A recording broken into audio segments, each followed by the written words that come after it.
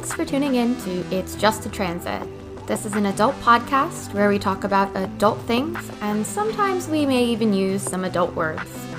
Listener discretion is advised.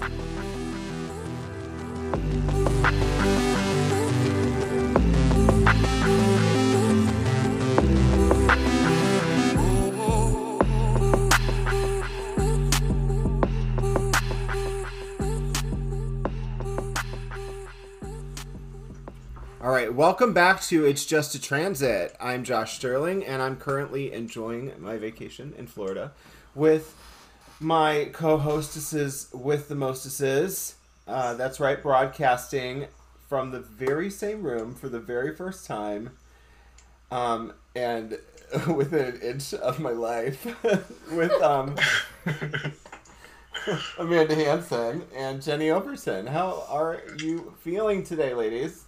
I feel like there's a lot of sass in this room. It might be the Leo moon, possibly. Sure. And Mars is reporting to the moon, so that sums it up.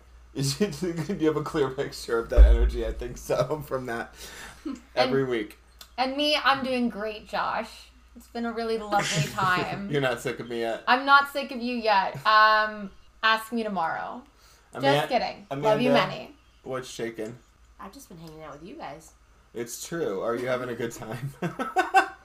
Yes, I am having a great time. So, today, the day that you hear this, not to actual today to us, but today to you, it is National World Tarot Day. And with us today, helping us celebrate World Tarot Day, it's not National World Tarot Day. I don't know why I added another word, but it is So Full of It podcast. That's right. Our friends Carrie and Uni from So Full of It. Welcome. Soul full of it. Soul Full of It. Right?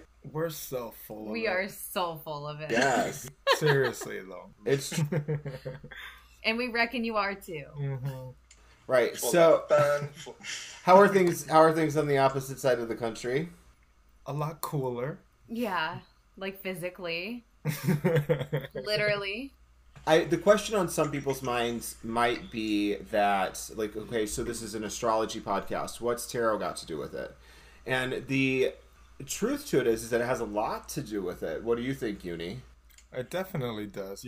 I don't think you can approach tarot without really looking at the astrological aspects of it. And it took me a while before I felt comfortable enough to actually dive into astrology. And I think because I'm coming at it from a tarot lens, most people come at it the other way around.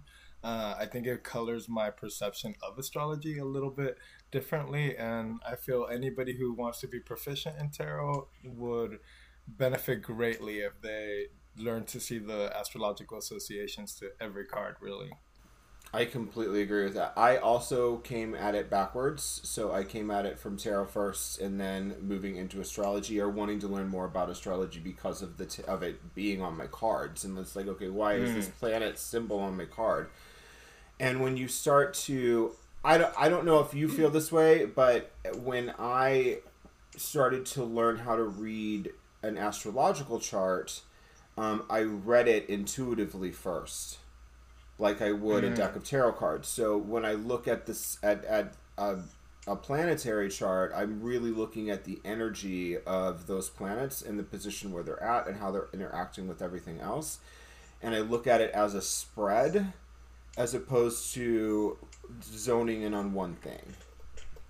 And I think that it helped my astrology practice to come at it from that direction versus getting into tarot. I think Carrie and Amanda, you probably both approached tarot from astrology, I'm assuming? Not necessarily that I approached it, but like I did learn astrology first and then started learning tarot and then just kind of furthered myself more on the astrology side. Right. That makes a lot of sense. Yeah. What about you, Carrie? I got my deck when I was like 13, my first deck. I know, right? I was like surrounded by Mormons and I was like, this is not my vibe. Let's go to the only pagan store in town. And I did. And I got my first deck. So I dabbled in that first technically, but I was always obsessed with sun sign astrology because I have a Sagittarius stellium. So when I read about Sagittarius, it was like, wow, this is all about me because like I have a lot of Sagittarius energy in me, like a lot. Yes, the flame is bright. Yeah. It's lit, even like the always. red hair, like everything about you, like you're wearing like a rose color, and you've got like a rosy tone to your skin, and like you just like fucking Sagittarius as fuck. I love it. Yes, ma'am. Actually, I was hoping the two of you could introduce yourselves and tell us a little bit more about you and your podcast. I'm Carrie Raquel. And I'm Uni. Uni Cardenas. And the Soulful of a Podcast was born in August of 2019, which feels like a very long time ago now. And it was really born out of our conversations. Uni and I have been, we started out as frenemies. Emphasis on the enemies. Yeah, we started out as frenemies. We did not like each other when we first met. And it's probably because there's a lot of overlap. And I mean, honestly, we're both Gemini rising and we're both Pisces moon. Mm-hmm. And then we both have very intellectual sun signs. He's an Aquarius sun and I'm a Sagittarius sun. So we had a battle of wits. Uh-huh. But we ended up bonding through heartbreak and Insanity, which was a workout program that no one should probably ever do. Oh, that's so if you ever funny. did it. I've done that workout program. Like, I've also done that workout program, and I agree with you. And I got my first tarot deck when I was 13. Mm-hmm. Oh, nice. Okay, so we have a few things in common. Wow. I love that. But yeah, that's what we're up to. Uni was focused in tarot. I was focused in astrology. And then we really started cross-pollinating through the podcast. And I ended up doing a tarot course. And he's dived into astrology, gene keys, was it human design, a lot of different things that he's dabbling in, witchcraft, like just sprinkling some Satan. The devil is here. We have the card out. The devil is in the details.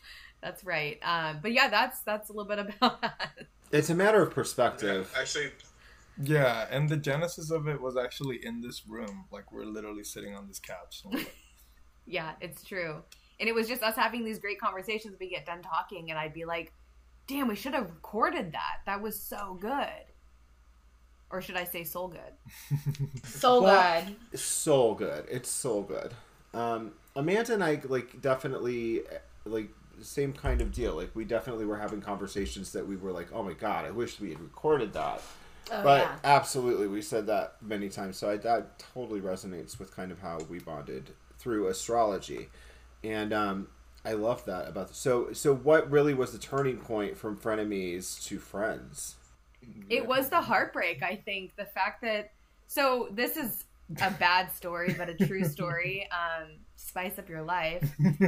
We were living in a 3-bedroom apartment in Portland, here in Portland, Oregon, and our 2 roommates, Katie and Nana, who are still very good friends with us despite this, left town. They actually both went to really big cities. Katie lives in New York with her dad, and Nana went back to Tokyo. She's actually from Japan originally. And we decided, not at the same time, but it just so happened that Uni met this guy, I think online, right? Okay, or on It always Grindr. starts there. So he met this guy, and I also met a guy at the time. This is, again, many, many moons ago. I like to say BD before Dave. Dave's upstairs. I love Dave. But this was a different guy. And I met him on the bus. Classy. Good place. In transit. Oh, in transit. And public transit. And I moved him in. And then Uni moved his guy in. And so when Katie and Nana returned from their trips, there were 2 strange men living in our apartment for the summer. And then at the end of the summer, things went south with both of them, of course, and they were removed. And then we did the Insanity workout program, and through that, we gained a lot of respect for each other. Mm-hmm. Yeah. And confidence. There's nothing like her waking us up in the morning. We're gonna do insanity. It was like we could barely even walk. Literally, we would be like crying together. Yeah, that program's insane. But that's how we became from frenemies to friends, and then now I would say best friends. Yeah. Oh, More I than love friends. that. It's We're like, cousins. it's one of We're those things where, cousins. like, if you do that workout series, you have to, like you have to have a friend because you hurt so fucking bad after you do it that like you need someone that understands how you feel. Yeah. And also, I would never like do it trauma. unless I had someone else holding me accountable. So, because this is like, you guys talk about tarot on your podcast a lot. I think that you integrate it really well into your podcast. And this is something that we're just kind of starting to dabble with on our end. And so I thought it would be a good idea to kind of go through basic tarot information. Maybe the history of tarot. I think that knowing the history of where it actually came from is a really important component of it. And it ultimately ties it back to astrology. So it's a perfect place to start is at the beginning. Okay, so the history of tarot, like most books will start the history of tarot, even Wikipedia, if you look up where did tarot start, it's like it started in 14th century, like Italy, like in Florence, Italy, with the Tarot de Marseille. I don't know how to really pronounce that. Marseille. Let's just take it to the modern. It's Marseille, or it's Marseille, right? Marseille? Yeah. Okay. So it kind of started there. Or at least that's where Rider-Waite-Smith and Thoth decks kind of branched off of. So a lot of them have that, like tarot starting in 15th century Europe and various different parts of Europe. But I challenge that definition of tarot history, and I believe that it starts a lot earlier than that, actually, with cartomancy, playing cards. And the truth of the matter is that before Europeans came along and evolved it into like the version that we see today, there was no good record of the cards. So like how they were used and how they were printed, like there's not a really good record of it, but there are little Easter eggs hidden throughout history where we know that it existed at an earlier time. And so it actually, playing cards may have actually been invented as early as the 9th century by the Tang Dynasty in China. So playing cards started in China long before they're ever credited with that. The first playing cards would have actually been written on leaves from a tree, and that was how card games were originally first played. Wow, So, I can't believe that. oh my god, I can't believe it either. At least we're not believing, we're believing. It's unbelievable. All right, let's leave that pun alone and Leave the pun alone? so the first cards would have been written on leaves. So clearly, like, leaves biodegrade quickly, and there's no record of that shit. But like, there are stone carvings and things like that, things that have left behind that show people playing a game, looks like cards, you know. So like those types of clues are hidden throughout history. The earliest dated instance of this is July 7th, 1294, and it was printing blocks and 6 printed cards were actually found in the Tang Dynasty in China, like in their artifacts. And so we know that it existed as early as that. So fuck Europeans. We've just whitewashed the whole tarot history by saying that it started with Rider-Waite-Smith, which was artfully drawn by a beautiful black woman named Pamela Coleman Smith. And like that part of history was also kind of whitewashed. And so the story of white supremacy is actually hardcore ingrained in the practice of tarot. And I think that we have an obligation as readers in this generation of tarot readers to educate people about that. And so that's really why it was important to me to not start where everybody else starts, you know, like talk about the things that are uncomfortable about it, but also like it's not white people's invention by any stretch of the imagination. Yeah. And I think when talking about something like history of tarot, given the fact that everybody's going to come at it from a different angle, trying to like piece it together because there's only like breadcrumbs along the way. I think that's super interesting because when I had also learned about it having come out of China originally, but apparently there was no major arcana in the original like tarot, that was added later. And I find it funny because in Spain they play this game with these like Spanish cards, and they're very much like the minor arcana, and they're missing. Are there 36 cards? Is it 36 cards? I haven't counted, but it's It's called Spanish cards. I'm just curious because some of the earliest decks, I think it's not mentioned anywhere. Like, this is just theoretical for me, like reading through this history. But like, earliest decks had 36 cards in it. What has 36 in astrology? Like, in astrology, like, there's 36 decans, right? I was actually going to say that. Yeah. So the cards match up to the decans in astrology, and they still do today. That's what's crazy about it. So if that existed in the early 14th century, that doesn't mean that it came from the early 14th century, and history points to it actually coming from the Egyptians. So it's really interesting how like one version of it started in China, one version of it started in Africa, and they kind of like, and then there's also a Jamaican version, which, you know, Pamela Coleman Smith's history is Jamaican, and a lot of the symbology came from that culture, and so it really is a melting pot of cultures, mostly not white culture. Like the Silk Road, right? The Silk Road was kind of what connected all of it. Exactly. So so it collected tradition as it passed itself along, and I think that that's really interesting, because even the suits in tarot, you know what the suits in tarot connect to in astrology. Yeah, the elements. Correct. So like, you know, earth, air, fire, and water are present in the cards. I just think that it's always been an inherent association with cards.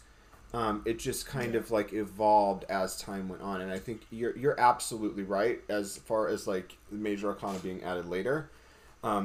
The Ming Dynasty was the very first in the late 12th century. The Ming Dynasty added coins, so their cards were coins, 4 suits, but coins, strings of coins, myriads, which would be 10,000 coins, and then tens of myriads, which would be tens of 10,000s of coins.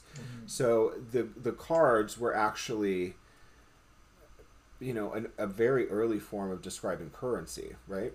Yeah. Or wealth in some sort of way. And then the cards became like this thing that people used to gamble.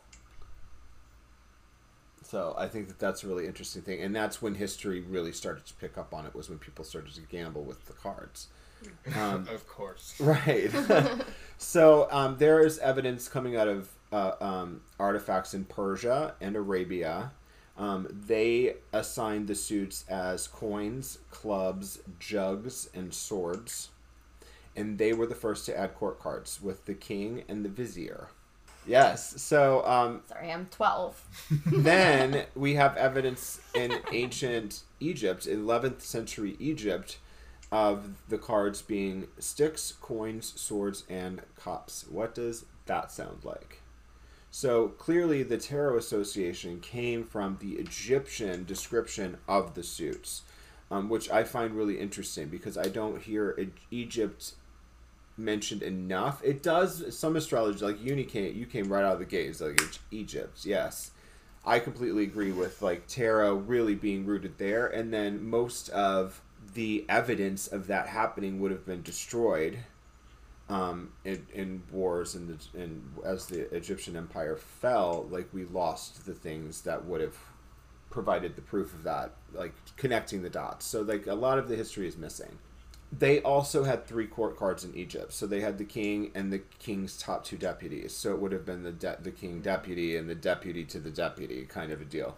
But there were Egyptian words that were associated with that, which I won't even attempt to butcher. I didn't even write them down.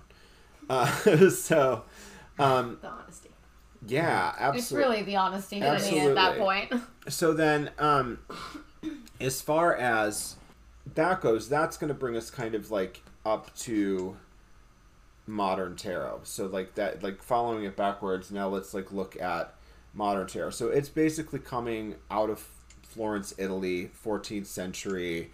Immediately, like when the cards started to get printed, like when all of these manufacturers started printing cards, that's when cards started getting banned and outlawed and all of those things. And so they had these decks of cards, and then that's when cartomancy got really, really popular, because people started, okay, well, we can't play with these cards in public, so what do we do with them? We play with them in private. No jokes. Jokes. Jenny wanted to say that's what she said.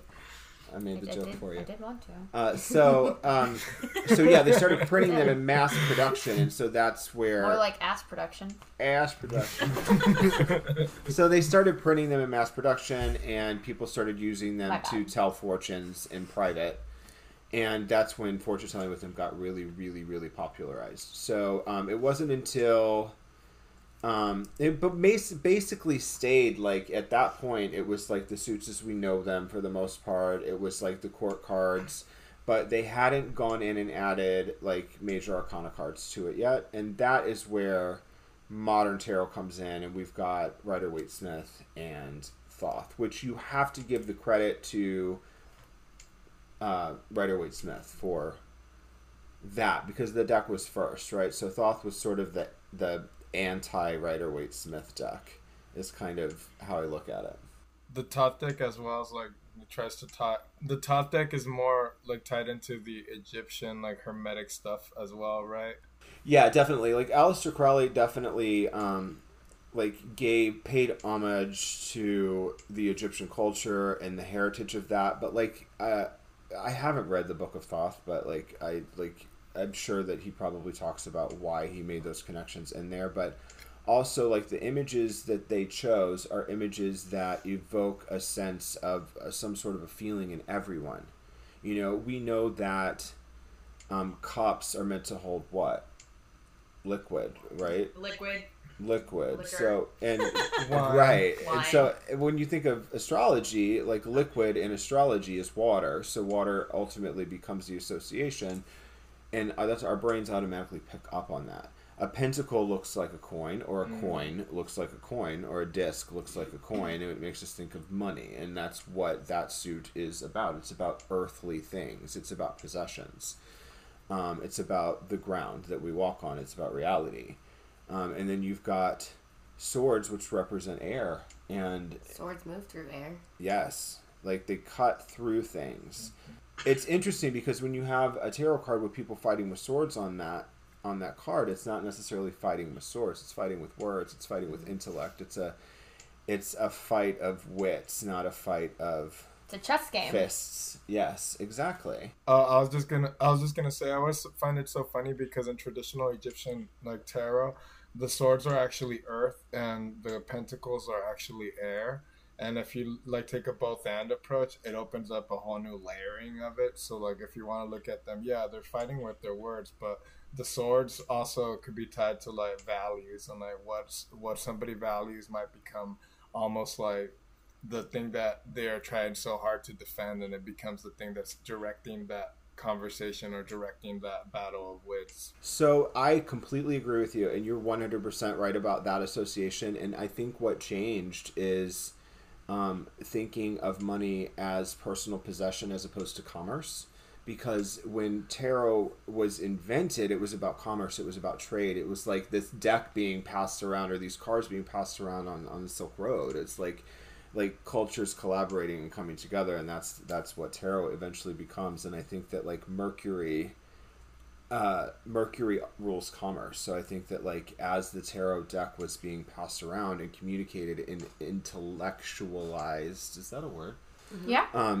Intellectualized, Yeah. I think as it was coming into existence, I think that that is appropriate for the suits of the time. Does that make sense? Mm-hmm. Yeah. So it's kind of like looking at it in different house systems. It's like looking at tarot in different house systems, and that was like traditional, and now we're looking at it in a modern house system because we look at money, at values differently than we did when That's a great way to look at everybody was fucking poor. I mean, still, there's a lot of poor people out there, but like, I mean, people that were reading cards were like, they weren't the wealthy people. You get what I'm saying? So it's like, the wealthy people were having them read to them. Right. And they weren't paying, in Europe by that they time. weren't paying as much as they could have for it. Exactly. Which is really interesting, which brings me back to Rider-Waite-Smith. So, the most popular deck in North America was created in 1909. So it's not really that long ago when you get right down to it. And it was drawn by, I'm going to give the credit to where it's due first. It was drawn by Jamaican-born Pamela Coleman Smith. And she was commissioned by Arthur Edward Waite, Smith herself wrote about the project and journaled about doing drawing the deck, and she actually referred to it as a big job for very little cash, which I think is very indicative of what happened. It also gave her very little recognition because as the writer company who published the deck, and Arthur Waite named the deck Rider-Waite, completely leaving her name off of the billing. And so this didn't change. The addition of Smith's name to the title has been a recent adaptation. Like, this has like been a push, like really within the last 5 to 10 years, I feel like. Probably sooner. Like, I feel like in the last 5 years, really I've seen it like become such a big deal in the tarot community, and I see it so widespread. I don't know. How do you feel about that, Uni?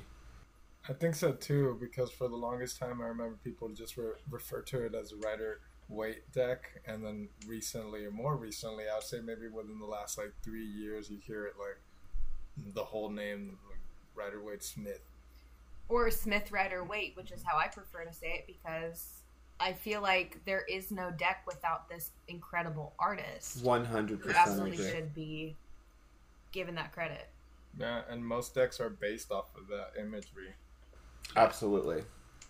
Absolutely. And I think that it really came down to like who had the most money at the end of the day, and it's just a shitty way to go about it, but that's the difference between a deck that is, you know, has the swords and the coins mixed up. I don't know. Like, so I feel like it fits. But you know, it's like modern practitioners now have recognized and exposed the white supremacy that's inherent in esoteric circles that built this tarot tradition that is like really mostly been whitewashed. So I'm glad that we have an opportunity to sort of like clear the air with that topic, because I think that it's something that a lot of tarot readers don't hear about or know about, because it's really not written in history books. That brings us to Thoth. Thoth was a deck that was created by Aleister Crowley really about 50 years after this deck, the Smith Rider-Waite deck, was created. And it was because he didn't agree with the lack of astrological significance in their cards. He didn't agree with their astrological associations, is really what it boiled down to for him. So if you're like me and you started with a Thoth deck, and some of the things that we're talking about, or the words that we're using, or the associations that we're using, don't make sense to you, it's because they're a little bit different. And so we're going to touch on that just briefly, because really the rest of the episode is going to be more in Smith Rider-Waite, if that makes sense. But if anybody has a deck at home that's based off of Thoth archetypes, then this will give you will clear some of this stuff up for you. Okay, so zodiacal associations vary quite a bit, as Crowley disagreed with the interpretations that were once again like associated with Tarot of Marseille. And Tarot of Marseille was actually written by French card historian Romain Merlin, which I think it's so interesting that his name was Merlin. It's like magical. So I don't know. I think that's interesting. And then, so the very first card that's going to pop out of the deck that you're going to see a difference in is the Magician. So in Smith Rider-Waite, it is the Magician. In Thoth, it is the Priestess. The Magus. I'm skipping down a line. So in Thoth, it's the Magus. The High Priestess in Rider-Waite-Smith is the Priestess in Thoth. Strength, which is card 8 in Rider-Waite-Smith, becomes card 11, which is Lust in Thoth's deck. Wheel of Fortune, drop the wheel, it just becomes Fortune, which is card 10. Then card 11 is Justice in Smith Rider-Waite, and it is card 8, which is Adjustment in Thoth. And you can see what he did there is he kind of like took like the zodiac and like sort of flipped it on this like double helix elliptical is what ends up happening. And so he creates like this sort of infinity loop is what he calls it, and that's what to him I don't even know if that makes sense to anybody, but it makes sense to my Aquarian mind. like it creates sort of this loop in the center of the astrological chart, which creates like this continuative energy throughout the tarot deck, which changes some of the meanings in the story for how he envisioned that in his crazy brain. So then you've got Temperance, which is card 14 in Smith Rider-Waite. It is art in Thoth's deck. Then you've got Judgment, which is card 20. It's the Aeon in the Thoth deck.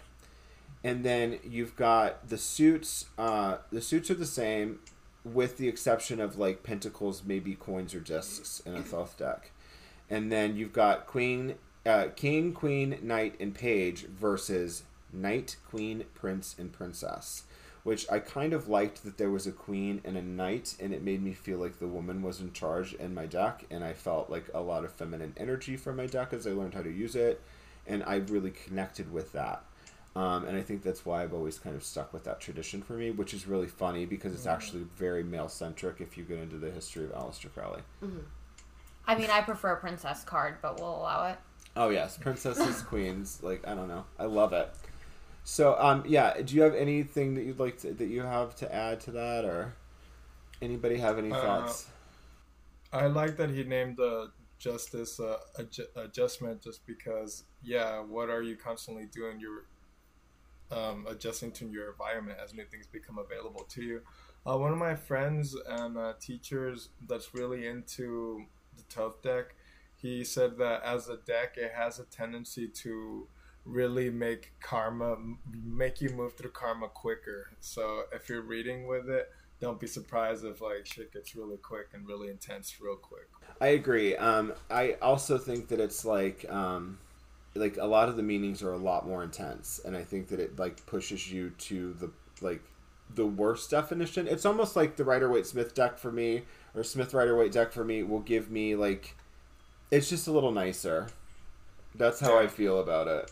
I don't know. The Crowley deck gets to the heart of the matter. It kind of cuts right to the heart of the matter. Dark underbelly. It calls it what it is.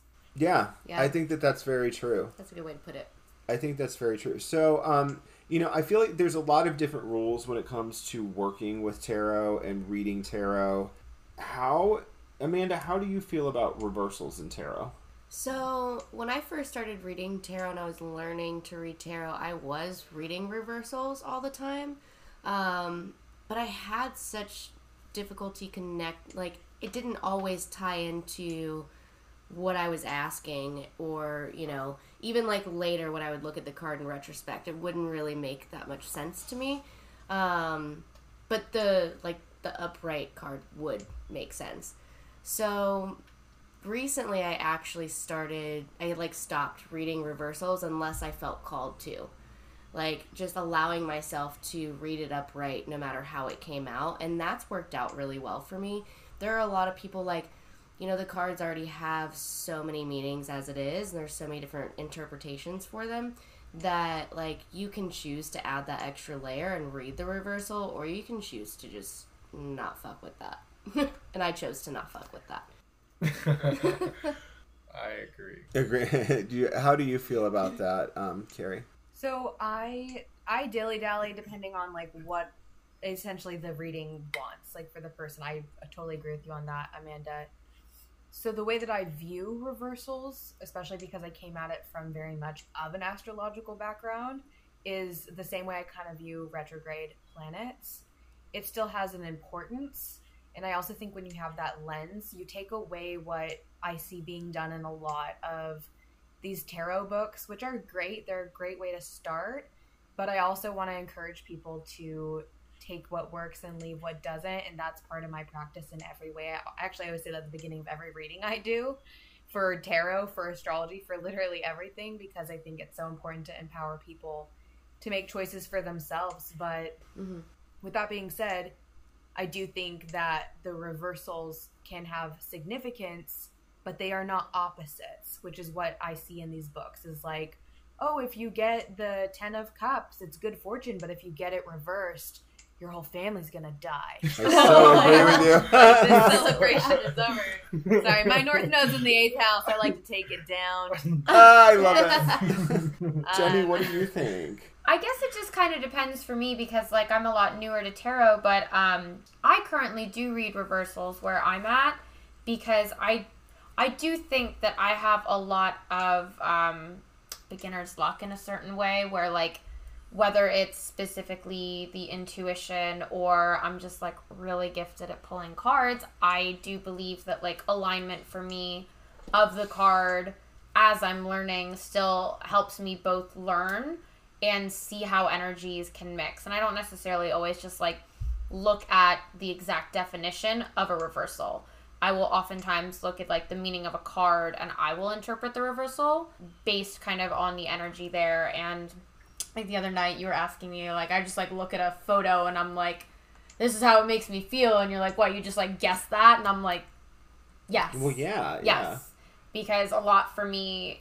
But I would never say it to somebody if I didn't also, like, double check it. Like, for me, the reversals are important now while I'm still adjusting and learning. And also because I have a couple decks that are, like, very fucking literal.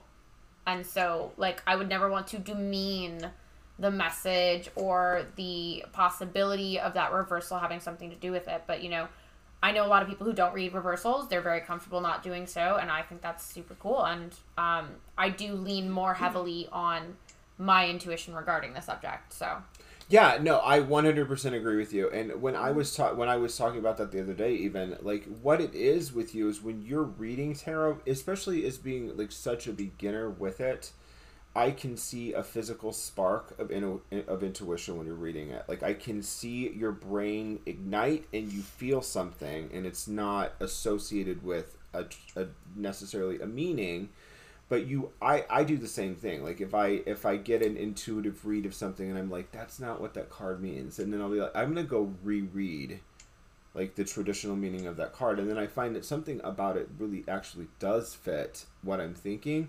But I have to, like, work the math backwards, if that makes sense. Yeah, I mean, it's funny because the first deck that I ever got doesn't have the same words for the suits. So learning on a deck that doesn't have the right words, it's been a pain in the ass sometimes because, like, the deck that I started with has jars for cups. It has wicks for wands. Well, we had jars coming out of Persia and Arabia. Jugs. It was jugs. God damn it. So... I don't go straight to breasts. I'm a gay man. Shocking. But no, so the deck that I started learning on has jars for cups. It has wicks for wands. It has petals for swords. And it has crystals for pentacles. What? Which no petals for armor? I was going to wonder about... No petals for armor pun thrown in there. It was the Haley Williams love. But, that was... actually, it was almost better for me because, like, I am more elementally in tune with things in general. So between astrology and magic and tarot so far, like, for me, I connect to something on a very, like, basic elemental level. So as I was learning, I was still incorporating more association with the element and the energy behind the suit and the numerical values. But every now and then I'd be like, oh my god, what the fuck is petals again? Like, what the fuck? Because, like, you're trying to figure out pentacles versus coins versus swords versus wands. And, like, you want to immediately think that, like, maybe swords would be fire, but it's not. You know, wands is fire. And so it's like, when I was first learning on this deck, I was just constantly, like, annoyed about how much extra attention it took. But, like, it worked out well for me because, like, that deck is a fucking sassy bitch and we love her and she reads everyone for filth. And, like, she, like, truly, like, when people ask to get read off of, like, my first deck, I'm like, I'm gonna need you to sign a waiver. Like, yeah, like, are you sure? I remember it was my birthday and I was like, do you want to pull cards for me? And she was like, yeah. She's like, but are you sure? You've already, like, heard stories about really my deck. And I'm sure? like, yes. Which, again... Here's my NDA. Yes. Here. But again, which is why, like, the reversals reading felt so imperative to me because, like, this deck was teaching me how I was going to read tarot.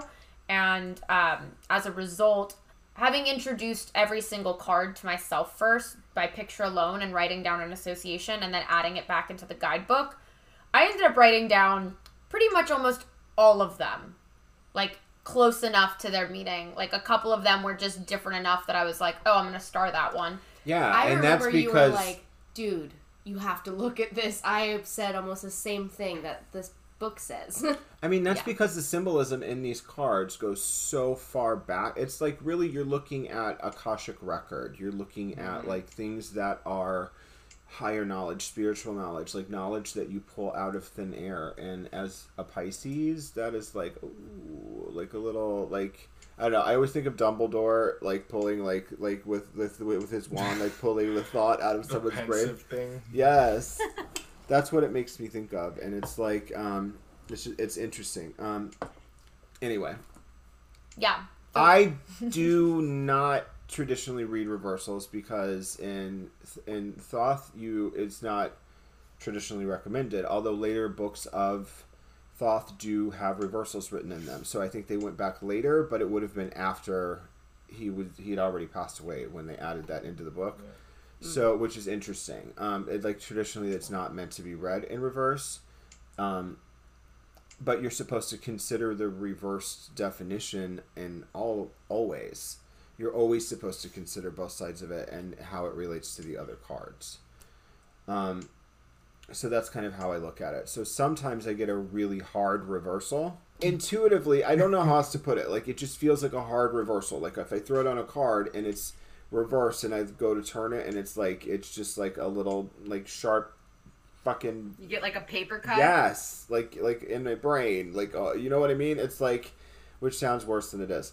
But, like, I just know that it's meant to be that way. And so I'll leave it in that case. Yeah. Or sometimes I'll look at it as it's coming out reversed, and I might lay it down not reversed, but I sort of think of it as, like there's an energy there that is off about it, you know? Like, so I sort of consider that in my interpretation, but I don't always necessarily treat it as a reversal as such. Yeah, Carrie? When you said that, it made me think of childbirth. When a child comes out backwards, they're technically coming out breached. And that's a much harder labor to go through. It's much harder to birth a child that's coming out, quote, backwards. Yeah. And so I think a lot of what we've created in this world, including tarot, are reflections of our humanity, right? And so reversals, the reason that a lot of people don't feel comfortable reading them or avoid reading them is because they anticipate that they're harder to read. But really, they actually require more creativity to be read, to be understood in a different way. And so the two lenses I use for reading reversals when I read them are, am I in resistance towards this energy as it is when it's upright? And am I being invited to deepen this energy when I'm working with it? To like really soak in the understanding that I have of it overall. And those have really served me well as like an easier way to work with reversals. But I just thought of that when you were talking. I was like, it's kind of like when a kid comes out backwards. There's nothing wrong with them, but it wasn't an easy labor. No, and it reminds me a lot of how people assume that, like, naturally when you're looking at transit charts and aspects that all squares are bad. It's not that all squares are bad. In fact, some squares actually create more of, like, you know, a dynamic energy between the two planets, that the challenge is part of, you know, the sparkliness of it, you know, like it's the polishing dirt until it becomes a diamond. Like it's the idea of like putting enough pressure on something and seeing the results transform before you. Yeah. I love that. Well, because the challenge is part of the story as well. It's like, you know, even when we think about trines, like people say like, oh, if there's too many trines, then like you get lazy. Things just get too easy. So that's not good either. Like there has to be a challenge in order for us to actually like appreciate where we're going. And that, I think that speaks in astrology and in tarot. So that's a good point. Like what you're saying, Jenny, is like, not all squares are created equal. Not all trines are created equal. Like there's different energies depending on the planets, and it's interesting and where they're at in the chart too. You know, and tarot is a mirror of that reflection of astrology. Okay, so when we are looking at fives in tarot, we're actually looking at a difficult aspect. We're looking at a square aspect or a challenge, like a bump in the road, something that we have to deal with. And that concludes part 1 of our episode with Carrie and Uni from Soul Full of It podcast. In part 2, we'll be going over the 5s in tarot. So if you're ready to learn more, make sure you stay tuned for part 2 of this episode. If you're wanting to stay in the loop and find out more about when the next episode will be releasing, or with anything else that's going on in the cosmic weather, you can head over to It's Just a Transit on Instagram, or to follow along with Carrie and Uni, head over to Soulful of It on Instagram. Happy World Tarot Day, Transitors, and if you're listening to this tonight, May 25th, I hope you have a wonderful full moon eclipse tomorrow, and remember, if things get weird, it's still just a transit.